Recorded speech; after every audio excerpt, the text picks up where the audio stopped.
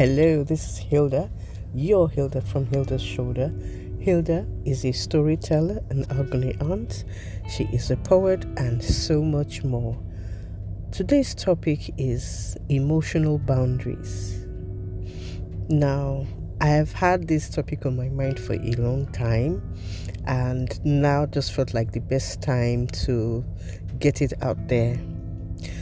If you're used to listening to my podcasts, you know that a lot of times I talk about, in fact, I'm very passionate about Nigeria relationships. So I talk about our culture a lot because our culture actually shapes the way we relate with one another, whether it's at home, in our relationships with loved ones, or in our business dealings. In every sphere of our lives, actually, our culture plays a role. Culture is life. Culture is everything that we do in any case. So, what are boundaries? Just imagine a very high wall or a very low wall. Just some kind of a wall, some kind of protection. A high fence or a gate or whatever it is.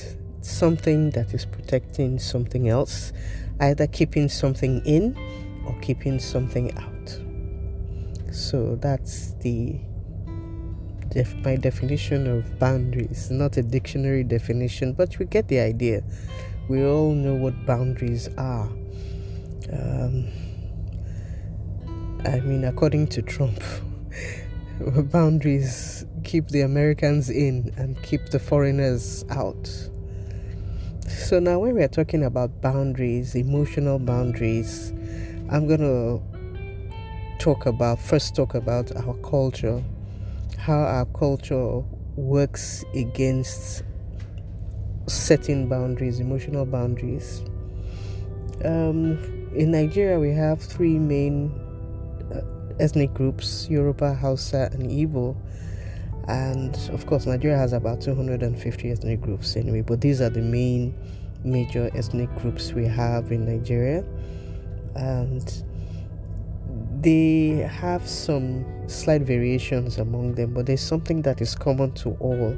Well, probably except the Igbos, who are very much direct. But the culture is one in which, and I don't know whether this is all of Africa, you're not really allowed to say exactly what is on your mind.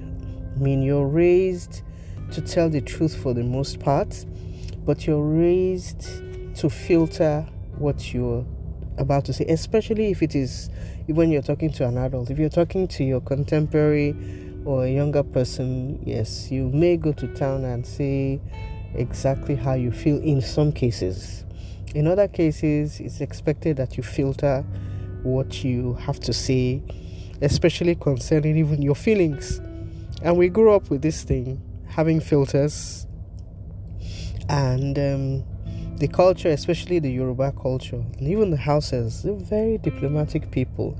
They don't come right out at you to say they don't like this about you or they don't like that. There are some nice, politically polite ways of getting the message across, especially to the elders. And so we carry that into our relationships, and especially for highly sensitive people, you find yourself always conflicted.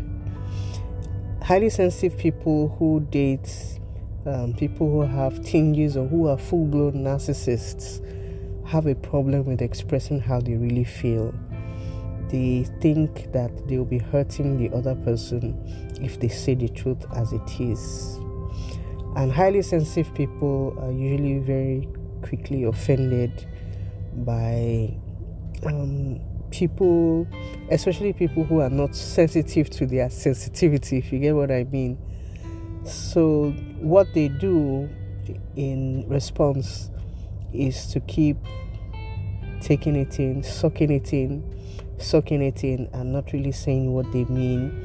They may find ways to express themselves, or sometimes if there is some level of resentment, the resentment expresses itself by spilling out in one way or the other. It may be in action, it may be in word. But so I mean, having been acculturized with not saying how you really feel, when you get into a relationship or a marriage, you might end up being one of those people who finds a friend or a sister or a cousin somewhere and is always complaining to that person, but won't complain directly to the person who is causing the pain. And I guess this is also a reason why, women who are going through abusive relationships or marriages also remain there, because they have been brought up to believe that, well, you need to be patient, which is good. Not in all cases, especially when there is violence. You need to be patient, and you need to learn how to, understand your man. Maybe it's because you don't understand him. But the thing is, about boundaries, everybody should have them. I mean, boundaries, just like you have fences, a variation of fences and walls and all of that. Some are made from wood, some are made from block cement, some are glass, some are low, some are high. That's how our boundaries differ from person to person. Some people have high tolerance levels and some people don't. So if your tolerance level is really low, if things offend you a lot and you find it difficult to say how you feel, you'll just be hurting yourself. I think as we're modern people, and in as much as the culture is there and society is there saying don't say exactly how you feel, I think we owe it to ourselves to be true to ourselves. The first person you should be honest to is yourself. So if you're having a problem, expressing yourself and saying that you are offended by the next person, I don't know how long you can go ahead with it. We've heard stories of a wife that suddenly went gaga, maybe cut off her husband's penis, and everybody would have sworn before that incident that this woman was too quiet and could not do such a thing.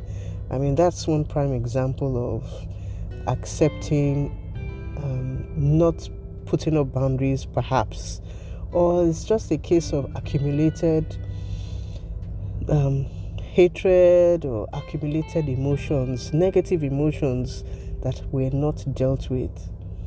Maybe the woman was silent and she just watched her husband cheat incessantly and she just lost it one day. We owe it to our mental health to really express yourself, say how you feel. And if you're in a relationship and there's something inside you that feels wrong, sometimes we know these things. We know that the person that we are with is not good for us emotionally. Maybe the person is so obtuse, they're so insensitive and cold, and maybe you have tried to reach out to this person to tell them how they are hurting you mentally or emotionally, and the person doesn't seem to get it. I don't see any reason why we should just be there bearing it all and hoping for a brighter tomorrow if nothing has changed in a while. I mean, you can give the person some rope, but there is rope. Every rope has an end. If you like, you can get another rope and tie it at the end of it and see how far it goes. And I mean, I'm not forgetting the fact that nobody is perfect. Yes, nobody is perfect. But to a greater extent, why should we continue to be with somebody who doesn't respect your boundaries, who doesn't appreciate the fact that as a human being, there are some levels of discussion, or there are some things he or she should not say to you. There are some... Okay, let's look at a scenario. Maybe you have shared some very deep, dark thoughts or some terrible things you've done with your other half, and it could be that it was in the presence of maybe a friend or somebody you didn't even want to know about it. He just dropped something, he just dropped information you didn't want him to share with everybody else, and then he's upset that you were upset with him. And supposing he keeps doing this all the time and he doesn't understand why you should be upset, Or perhaps it's even something much more serious than that. I mean, you know your other half, and you know deep inside. I believe that somehow there are voices within us, or our consciousness, let's say the voice of our consciousness or our soul, that tells us that this person is not right for you, or this person does not respect your boundaries. We should tell, at the point that we're beginning to date, somebody new, that's the point that we should get across some of those things that are no-go areas, some of those boundaries. But somehow, in a number of situations, in a number of cases, I guess the girl is excited to have a new love, the guy is excited. When some of these things pop up at the preliminary stage, it's easy to just gloss over them or just bear them, because we don't want to look like we are very awkward, or our standards are too high, or we're very volatile, or we've got a bad temper. But at the end of the day, after avoiding these things, you're still going to meet them. So what's really the point? I mean, it's not like you have a ready-made list of all the things you will not accept from the other person. Not necessarily so. But we know those things that offend us emotionally. So the other person should know. It's not on a case-by-case basis with every single thing, but they should have a general idea. Like out of 100%, they should have an idea of at least 80% of the things that you will not accept emotionally. Like talking down on you. Why should your girl talk down on you in public? In fact, why should she talk down on you at all? If there is love, if there's understanding, why should your other half expose you to emotional harm? Why should they mock you? Why should they talk about things that really hurt you as if they mean nothing?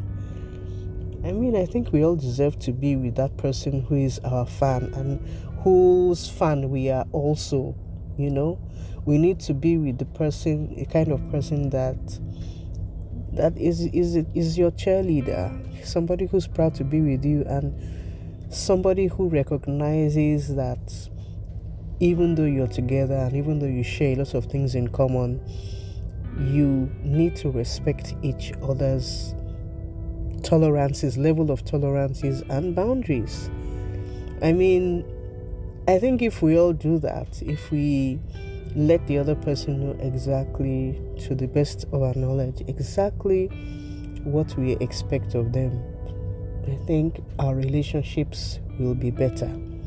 And this thing about, maybe it's because I wasn't patient enough, that's why, maybe I spoke too fast, that's why the guy keeps disrespecting me. We were not made to be disrespected. We were made to be respected. And even in nature, I mean, for those of us who are Christians, Paul says we should look to nature. If you look to nature, just look at the plants, how they grow. The plants that are right on the top, that get the most sunshine, are the greenest, most beautiful. The ones that are far below are looking sometimes yellow, on the verge of dying, maybe because they don't get enough sun, or maybe because they are the ones, but there are boundaries everywhere. We must learn to just say things as they are, especially emotional things that affect our mental health. For a lot of people, it's a big deal to say exactly how they feel without putting in filters. I know you're thinking you have to be politically correct, you have to be diplomatic so that people don't hate you. I mean, letting somebody know what your boundaries are doesn't mean being rude to them or screaming or shouting at them. No. But letting them know, sometimes even without so much talking, that you really do not like whatever it was they said or did to you. Okay, so I hope you have learned something from today's podcast. If there is any question or suggestion you want to give, please do so. You can do so here on anchor.fm. or you can send me an email at hildashoulderforyou@gmail.com. The Hilda's Shoulder for You is spelled HILDASSHOULDER. The 4 is figure 4 and the U is letter U. Hilda's Shoulder for You @gmail.com. Hilda's Shoulder is also on all social media platforms: Twitter, Facebook, and Instagram. Hilda's Shoulder also has a website where you can read, if you like, romantic fiction, and we have a lot of stuff there to keep you entertained. The site address is www.hildashoulder.com. So until I chat with you again next time, it's bye-bye.